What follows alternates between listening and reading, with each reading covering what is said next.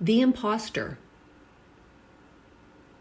Have you ever felt like an imposter at work?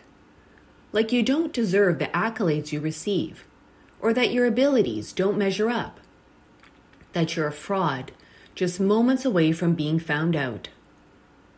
You're not alone.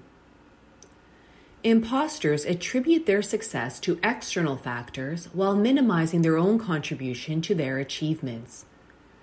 Gaining insight about how it happens helps us create strategies on what to do about it. How it happens. 3 ways the imposter develops include evolution, saboteurs, and not living our values. Humans are hardwired to seek external threats and neutralize them. It's why we see 10 negative articles in the daily newspaper for every positive one. Science shows how evolution genetically rewarded those who paid attention to the threat of a saber-toothed tiger by passing on those genes to future generations. Our alert ancestors survived by recognizing the danger. Those picking daisies didn't. While we don't face those external physical threats regularly anymore, tell that to our reptilian brains, the oldest structure of the brain that controls our basic functions, breathing, heart rate, etc., including our survival instincts.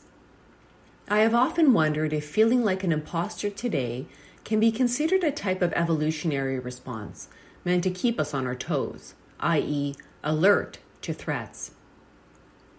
Saboteurs emerge during times of change and under stress. While we each live with certain saboteurs that formed from our childhood experiences, perfectionism is one of mine, all of us share one saboteur in common, the judge. We judge ourselves, we judge others, and we judge situations. Seeing ourselves as imposters is a self-judgment. It's interesting because most of the time we don't see others as imposters. It's ourselves we judge harshly. Imposters feel phony, the opposite of what we feel when we're living in alignment with our values.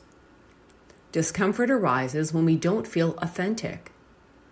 As we evolve personally and professionally, I consistently see clients wanting their authentic selves to emerge. Wearing a mask gets tiresome.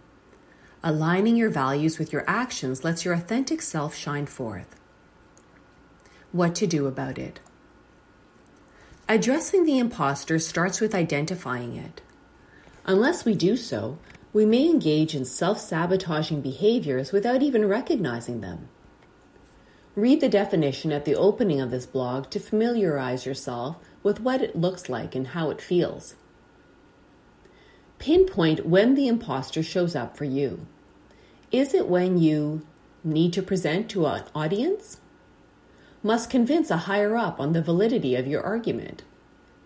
Are surrounded by peers and feel like a number? Knowing when it shows up helps you anticipate how you might respond to it.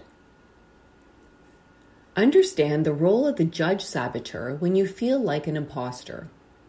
We've talked about ways to counteract saboteurs in the past. One practice I found helpful in addressing my judge-saboteur is asking, what advice would I give my best friend when she tells me she's a fraud? Take your own advice. Finally, know your values. Ultimately, we learn that our happiness comes from within, not without.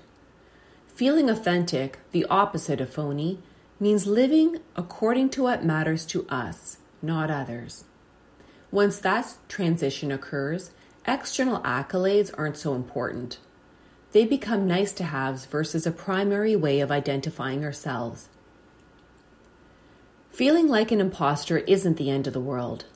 Consider it as a developmental stage. We don't judge babies for falling as they learn to walk. Practice kindness to yourself. I guarantee you'll be pleased by the outcome.